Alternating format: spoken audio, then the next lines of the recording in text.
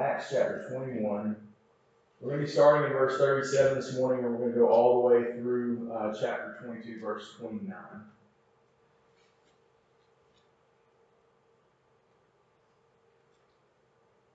Looks like we're all getting close, so let's pray and we'll get into this. Father, we're grateful today for the opportunity to worship you in this beautiful, beautiful morning. The opportunity to come together and sing your praises and open your word. And we're grateful for quick healings and praying for others who are sick. And we just lift them up all to you. Pray that your will would be done. We're grateful to know that your hand is on it all. And as we get into this today, Lord, I pray as we think about Paul's testimony, that we would be people who also think well about our testimony and are ready to share that at every given moment. Lord, help us to be guided by the Spirit, and help us to be people who are often willing and seeing, sharing this beautiful news that we have in your Son, Jesus Christ. So we love you. It's in your Son's name that I pray. All right. So when we left Paul last week, he was in Roman custody. He's ended his third missionary journey by heading up to Jerusalem, and as events have unfolded there, we saw that the prophecies that people were having about him being chained up has come true. All right, it would take re-preaching most of last week's sermon to catch everybody up if you didn't catch last week. So if you need to catch up, you'll have to go listen to that on the website. That'll fill you in with all the details. But what I will remind you of is that the Jews grabbed Paul while he was worshiping in the temple. Right? They drag him out of the temple, and there they try to beat him to death until Roman soldiers step in and save him from a frenzied crowd. They chained him up, and they were taking him away as the Jews were shouting, "Get rid of him." And that's not like, oh, make sure that guy goes away. They're like, make sure that guy goes away.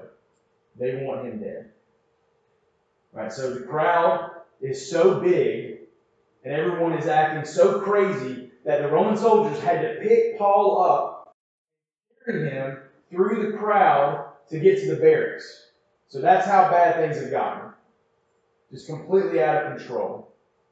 So I want you to think about this, right? Paul was beaten near to death.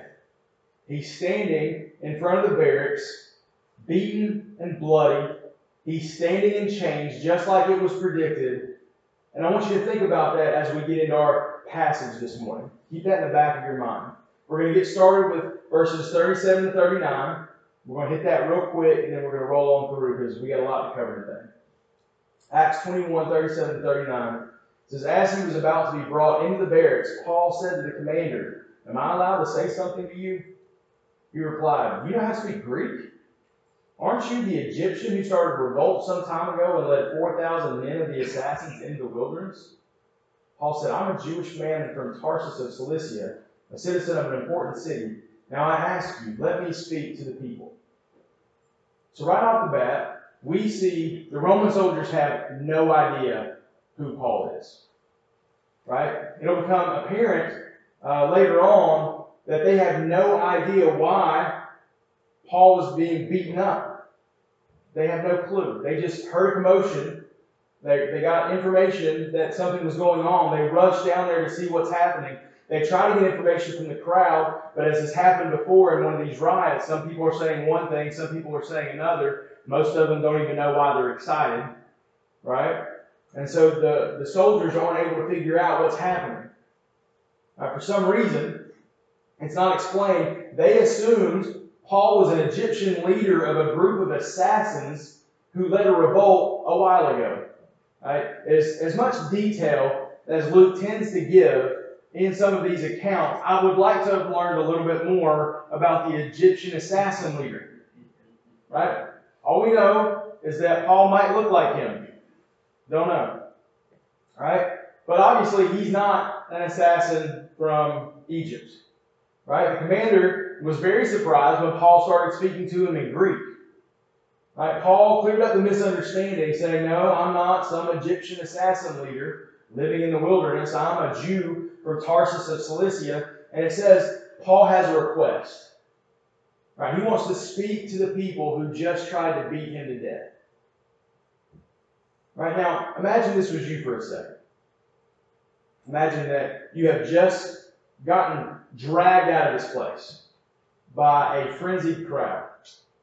They drag you out to the front yard and they start beating you, trying to kill you.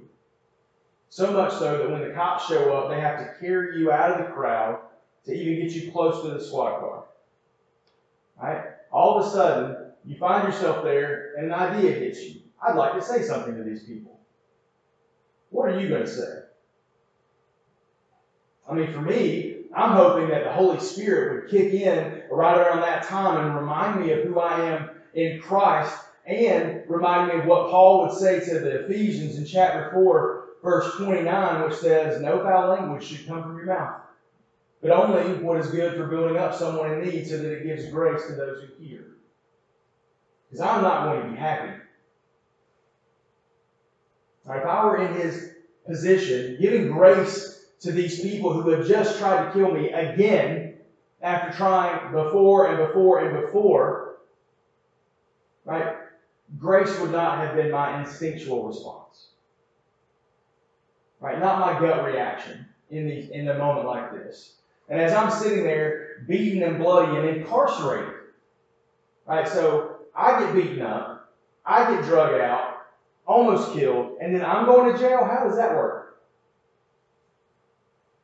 Now, I would need a double dose of the love of Christ and the filter of the Holy Spirit to make a solid, godly choice of what I would say to these people.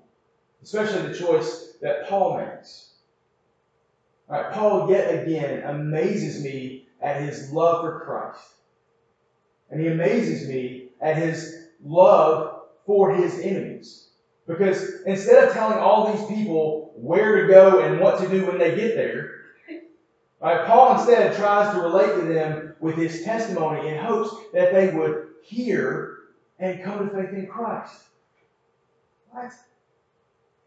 Now, show of hands. Whose first reaction is that? Anybody? At least you're honest. I like it. Right? Let's look at that together. We're going to go from verse 40 here through all the way to 22, but we're going to take breaks along the way. All right, so follow along with me. It says there, after he had given permission, so the commander is giving Paul permission to speak, Paul stood on the steps and motioned with his hands to the people. When there was a great hush, he addressed them in Aramaic. "Brothers and fathers, listen now to my defense before you." When they heard that he was addressing them in Aramaic, they became even quieter.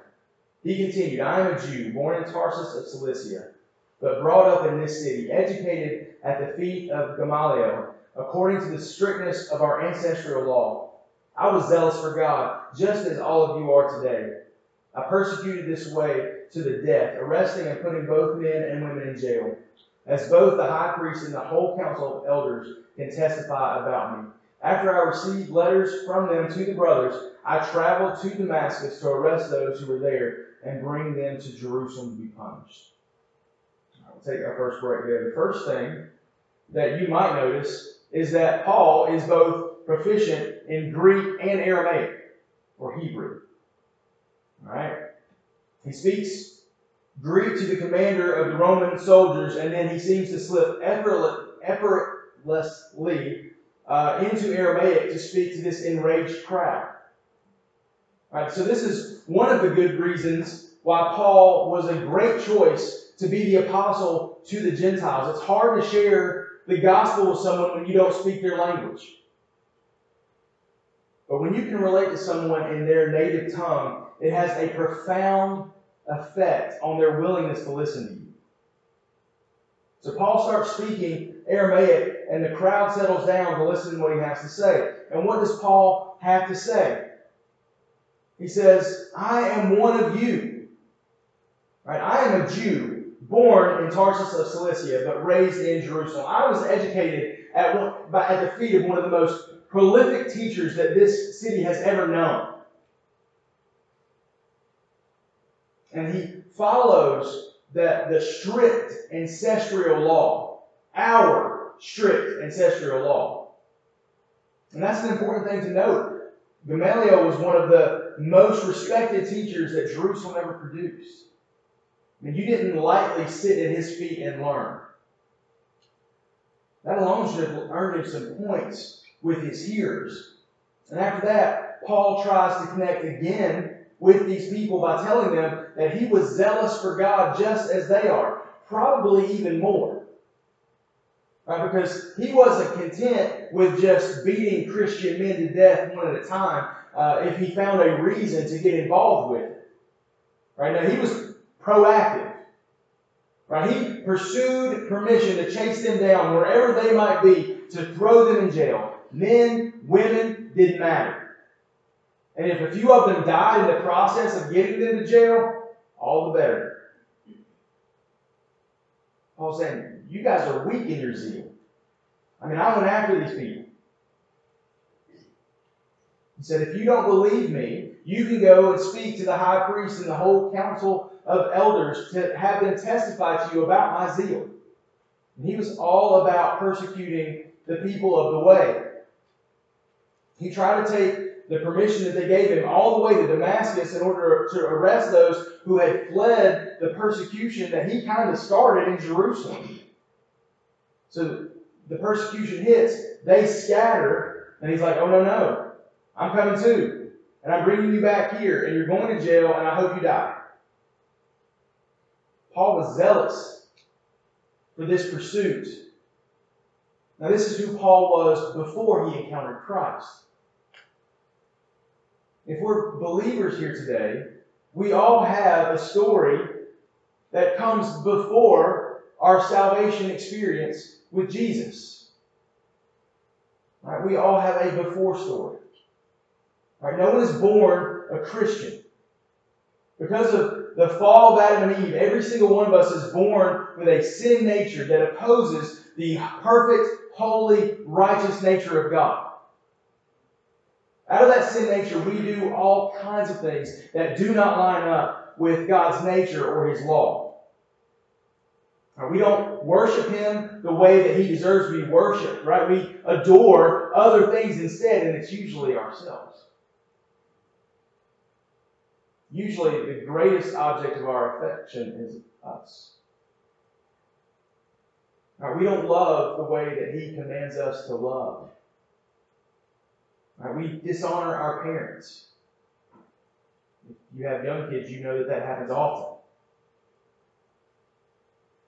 We murder out of our anger. We commit adultery out of the lust in our heart. We steal the things that we want and either can't or just refuse to pay for. We lie to get out of trouble or taking responsibility for something. We covet the things that other people have because we think we deserve that. Why do they have that? I should have that. I'm this, and this, and they're just this, and this. That's the 10 Commandments if you're wondering. And because of our rebellion, we are separated from God because we have decided to wild out and make ourselves our own authority. We decided to pursue anything and everything other than God because we want anything and everything other than Him. Right? We were created for a relationship with Him. And in our sin, that's the last thing that we are interested in from birth. Right? If we persist in that rebellion until death, it means that we will remain separated from God forever. Now, this was Paul's story. This was your story. But we get to see here in just a minute that Paul has another part of his story. This is the part where he meets Jesus. We're looking at verses 6 to 22. It says, as I was traveling and approaching Damascus, about noon, an intense light from heaven suddenly flashed around me. I fell to the ground and heard a voice saying to me, Saul, Saul, why are you persecuting me? I answered, who are you, Lord? He said to me, I am Jesus of Nazareth, the one you are persecuting. Now those who were with me saw the light, but they did not hear the voice of the one who was speaking to me. I said, what should I do, Lord? The Lord told me, get up and go into Damascus, and there you'll be told everything that you have been assigned to do. Since I couldn't see because of the brightness of the light, I was led by the hand by those who were with me and went into Damascus. Someone named Ananias, a devout man according to the law, who had a good reputation with all the Jews living there, came and stood by me and said, Brother Saul, regain your sight. And in that very hour I looked up and saw him. And he said, the God of our ancestors has appointed you to know his will, to see the righteous one, and to hear the words from his mouth. Since you will be a witness for him to all people of what you have seen and heard. And now, why are you delaying? Get up and be baptized, and wash away your sins, calling on his name. After I returned to Jerusalem and was praying in the temple, I fell into a trance and saw him telling me, hurry and get out of Jerusalem quickly, because they will not accept your testimony about me. But I said, Lord, they know that in synagogue after synagogue I had those who believed in you imprisoned and beaten. And when the blood of your witness Stephen was being shed, I was there giving approval and guarding the clothes of those who killed him. He said to me, go, because I will send you far away to the Gentiles. They listened to him up to this point. Then they raised their voices, shouting, wipe this man off the face of the earth. He should not be allowed to live. Now, if you were here a long time ago, when we were going through chapter 9 of Acts, this story is going to be familiar to you. We have a few more details in this version of it than we were given in Acts chapter 9. But we see in this that Paul, then known as Saul, right? It's not some, like I've heard people say, well, he came to Christ and then his name changed. Well, no, this is just the Greek version of his name and the Hebrew version of his name. Right? So the Greeks knew him, or the Hebrews knew him as Saul, and the Greeks knew him as Paul. Right, so Saul, on his way to Damascus to persecute the church, finds himself face to face with Jesus on the road in this brilliantly blinding light. Right? The light was so bright that it outshined the noonday sun. Right? Where it's so high in the sky that it doesn't even cast shadows, this light was brighter than that. Jesus then asks, when he stands in front of Saul, he says, Saul, Saul, why are you persecuting me? And Saul doesn't know who's speaking. Doesn't know who he is. And so he says, who are you, Lord? He says, Jesus of Nazareth, the one you are persecuting. Now, Jesus identifies with the suffering of his people. When persecution comes against his church, he takes it personally. And Saul, at the time, is at a loss. He doesn't know what to do, so he asks Jesus what he should do. And he's led into Damascus, where a man named Ananias is going to come and heal him. And all this is going to sound like it's completely out in left field for Paul's listeners, but notice in the words that he says, he's still trying to connect the dots for these people. He's still trying to gain rapport with them and say, I'm still with you. All right, we're still together in this. He said that Ananias was a devout man according to the law. Made sure to throw that in there. Made sure to tell everybody that he had a good reputation among the Jews. All right, so this man comes to me when I was blind, and it was important enough to note it. See, I do care about the law. That's what he's saying here. All right, the God of our ancestors has appointed you to know his will. The God of our ancestors. Right, so he's saying, hey, remember Ananias, that guy I just mentioned, who was well versed in the law and well thought of among the Jews? He said, our ancestors. So Ananias thought of me as part of his people. He says, you're going to be sent out, and wants to know, hey, why are you still here? He says, get up, get baptized, wash away your sins, calling his name. That's a beautiful line there. Now, you should read that and smile. Right, Paul has come to faith in Christ. He's told to get up, get baptized, and to wash away his sins by calling on his name. All of Paul's past sins are forgiven in Christ. To be clear, though, it can read a little weird. When he says washing away the sin, he's talking about calling on the name, not the baptism. Just as a side note there. But this is Paul's story. This is how he met Jesus. When he met Jesus, when he put his faith in Jesus, there is now no condemnation for him at all. When he got up, his sins were wiped clean. Clean slate. Nothing else to be held on to by God because he now possesses the righteousness of Christ.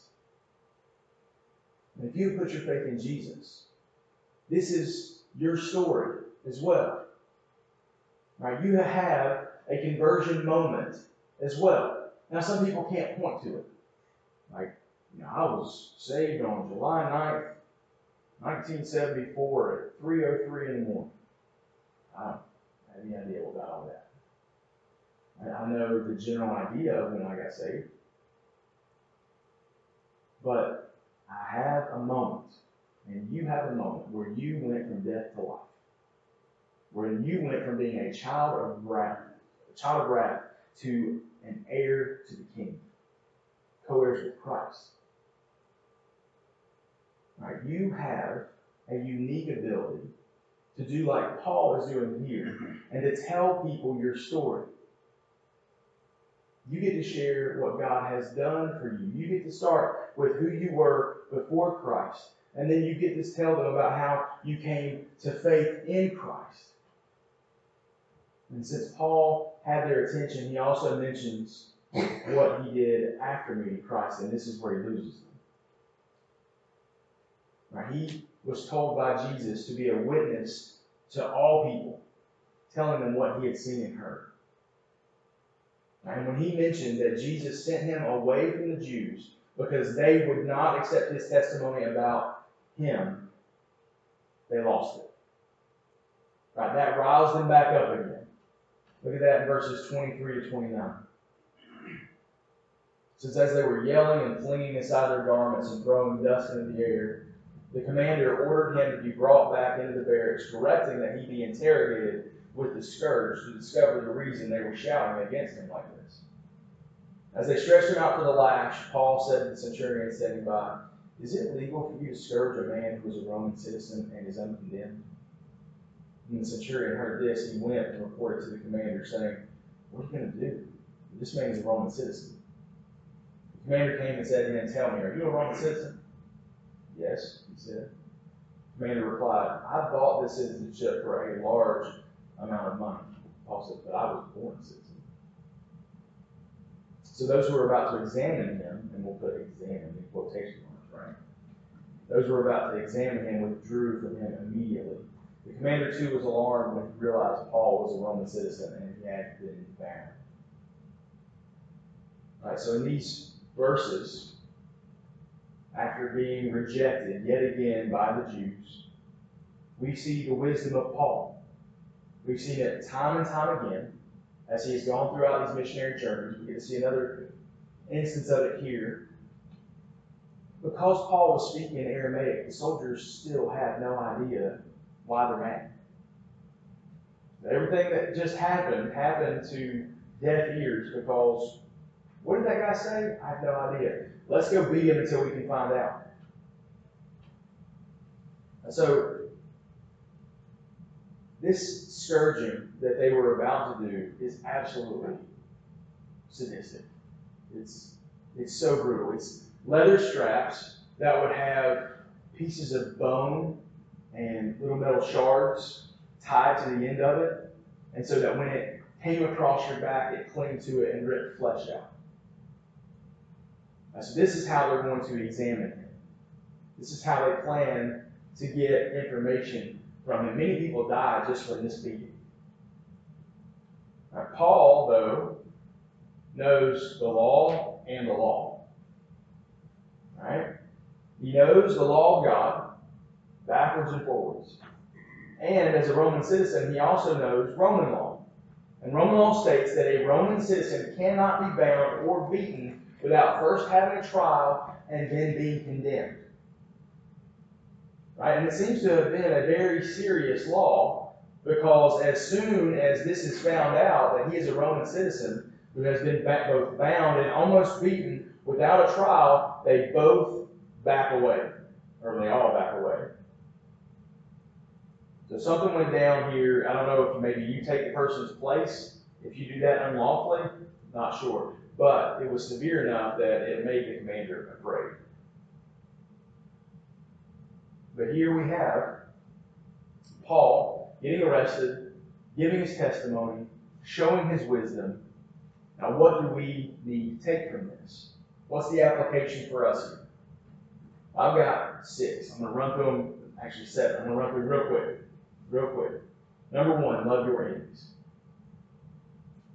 First and foremost, I think here is love your enemies. Even after you've been beaten down by a group of them, see if you can convert some of them.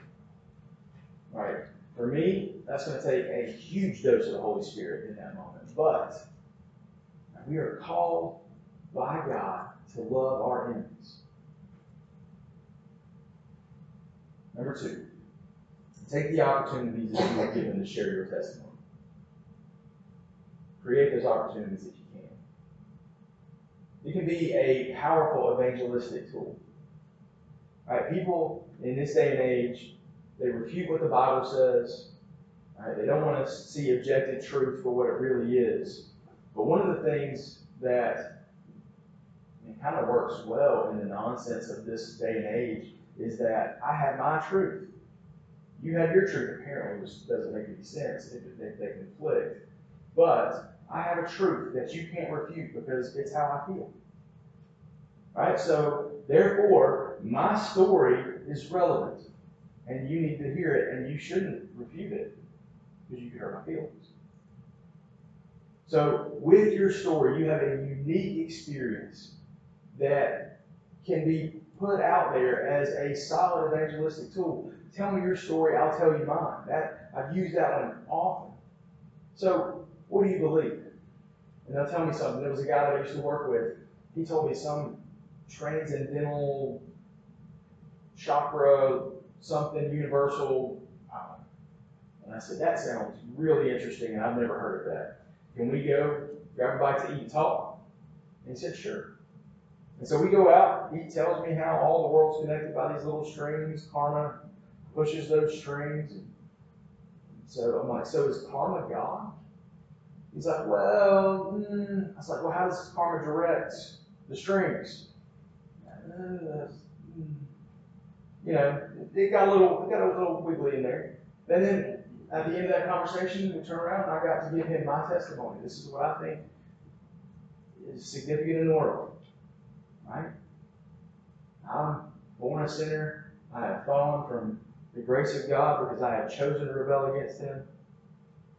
But Jesus came to live the perfect life, die the death that I deserved, was raised again, showing that His sacrifice was sufficient. And when I put my faith in Him, I was redeemed.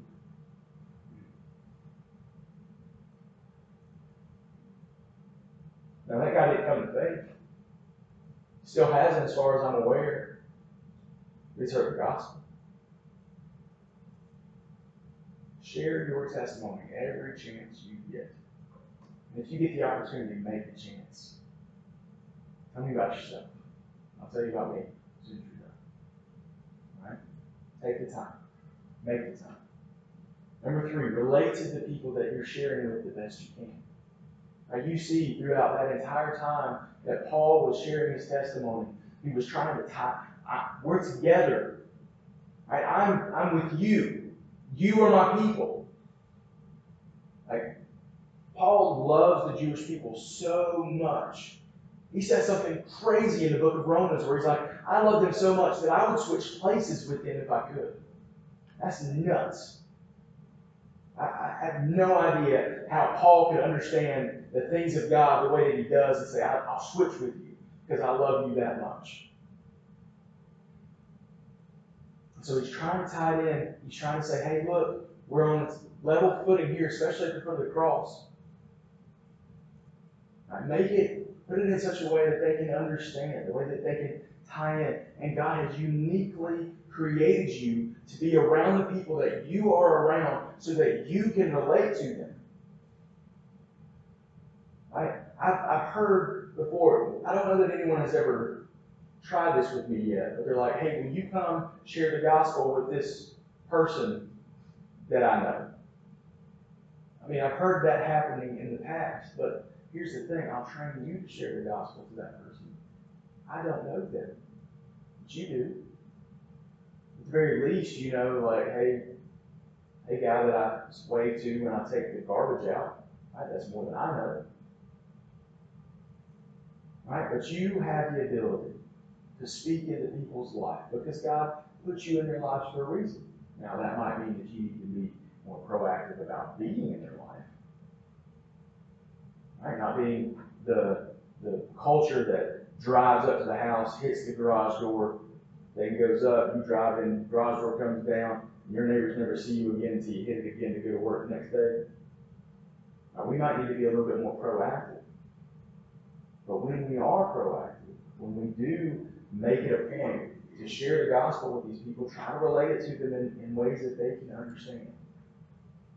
All right, number 4, be calm. Right, everybody wants to freak out when it comes to sharing the gospel. And it's so unknown. What's going to happen? What are they going to do? Right? Will they get saved? Look, it's not your job to save people. Right? It's just your job to deliver the message. God does the saving. You do the delivery. Right? Also, remember that the people you're sharing with are not your enemy. They're not. Even if they're hostile to you, they are not your enemy. Right? We're battling against the rulers, authorities, against the cosmic powers of this darkness, against evil spiritual forces in the heavens. That's what Paul says in Ephesians 6. These people, even if they're mean to you, are not your enemy. Our enemy goes well beyond this. So just remember that. These people are lost. They're blind. They're slaves to sin. They cannot set themselves free. God sets them free. But in Romans 10 it says, how is that going to happen if people don't take the message? Just how beautiful are the feet of those who share the message. So even when they're hostile, we share the message. People that are being hateful to you are actually being hateful to Jesus, not you. I had a guy one time, I was meeting with a friend for lunch, and it came out. I mean, I didn't even have a chance to speak. I didn't know the guy's name. My friend literally introduced us and said, this is my friend Chris. He goes to the seminary up the road. And the guy's name was something I'm not going to say, but he said, hi, my name is such and such, and I hate everything that you believe. 6 words out of his mouth or something, and that was how he introduced himself to me.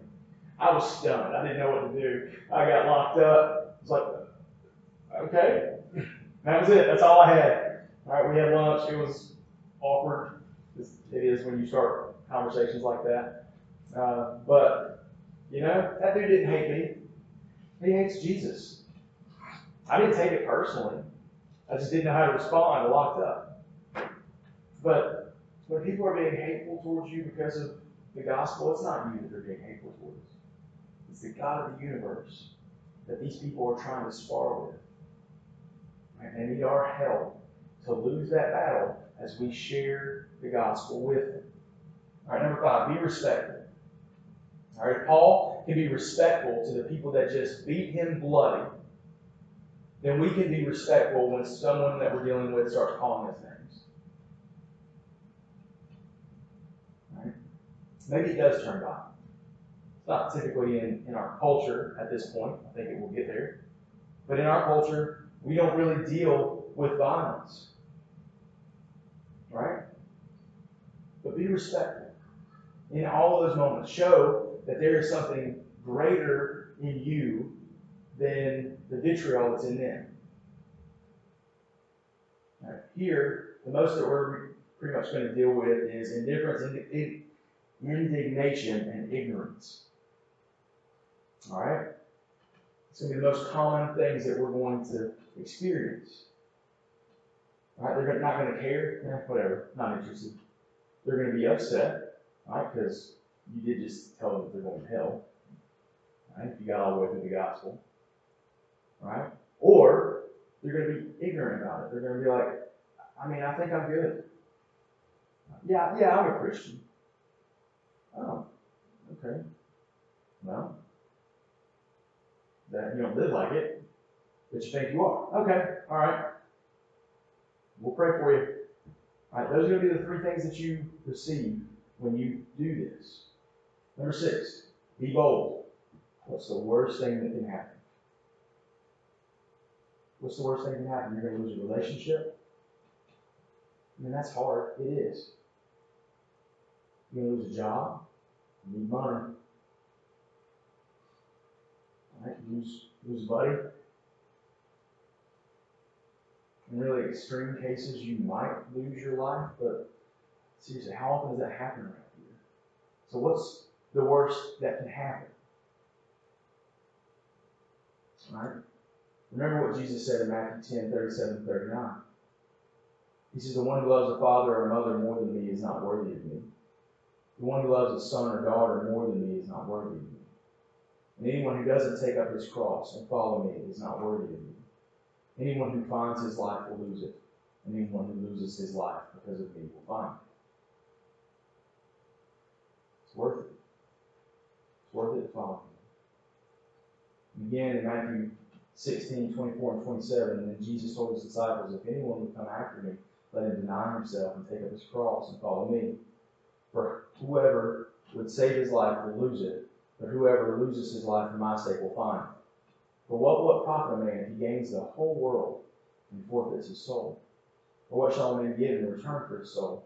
The Son of Man is going to come with his angels in the glory of his Father, and then he will repay each person according to what he has done. So what's the worst that can happen if you share your faith with someone? Now let's flip that around. What's the worst thing that can happen if you don't?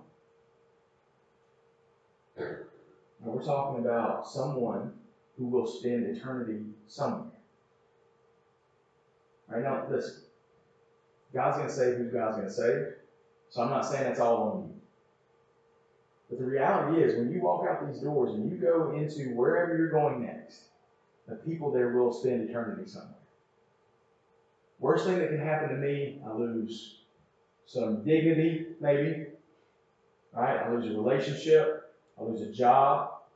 Potentially my life, not likely. But if I don't, and nobody does, what's the worst that's going to happen to them? They're going to spend eternity in hell.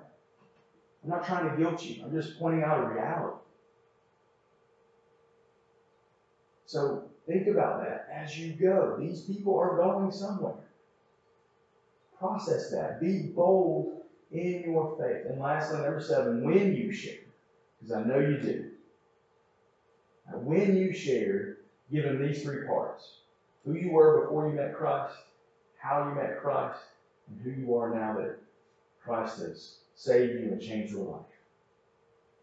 Now, you might think that your story is not extravagant. Paul sees a blinding white light as Jesus shows up on the street in Damascus, on his way to Damascus.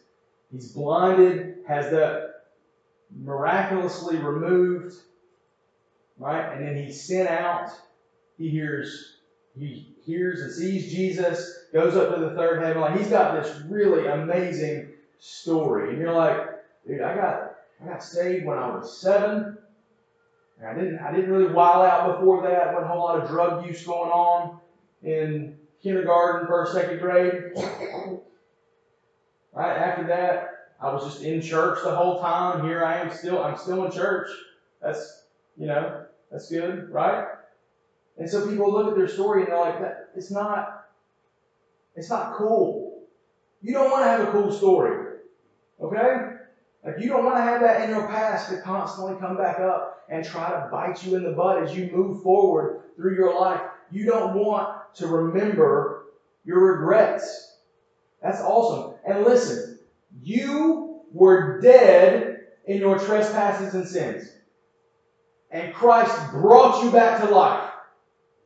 That is a miracle. You have an amazing story.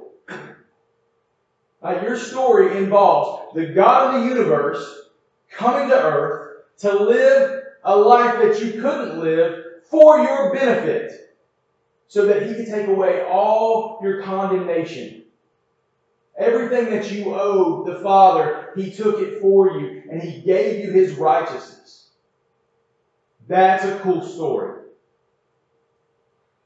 And if you call yourself a Christian here today, that's your story. That's amazing. Paul never got over his. And I hope you have never gotten over your conversion story. Right? Where are you now? Hopefully just one day further along than you were yesterday. Constantly trying to be a little bit more like Jesus. Are you going to fall down? Absolutely. Does it stink? Yes. Do you need to carry the burden of that forever? No. Jesus carried it for you to the cross and left it there. Let's pray.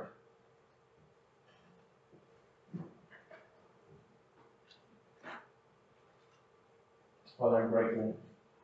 So grateful for the cross. I'm grateful for Paul's testimony.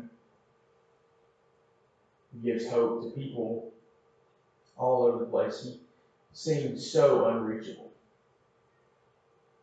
And yet you reached him. And you changed his life forever. And because you changed his life forever, you changed millions of lives forever. And I want to be part of that story. I want for people to say someday that because you saved Chris, I got hurt to hear the gospel. And I pray that that desire is on the hearts of every single person here today. They're so radically impacted by their conversion that they just can't stop telling people about it. That many people would come to faith, they would be saved, and that we would see this place grow because of new people coming from death to life. I'm begging for this, Lord. It's in your Son's precious name, I pray. Amen.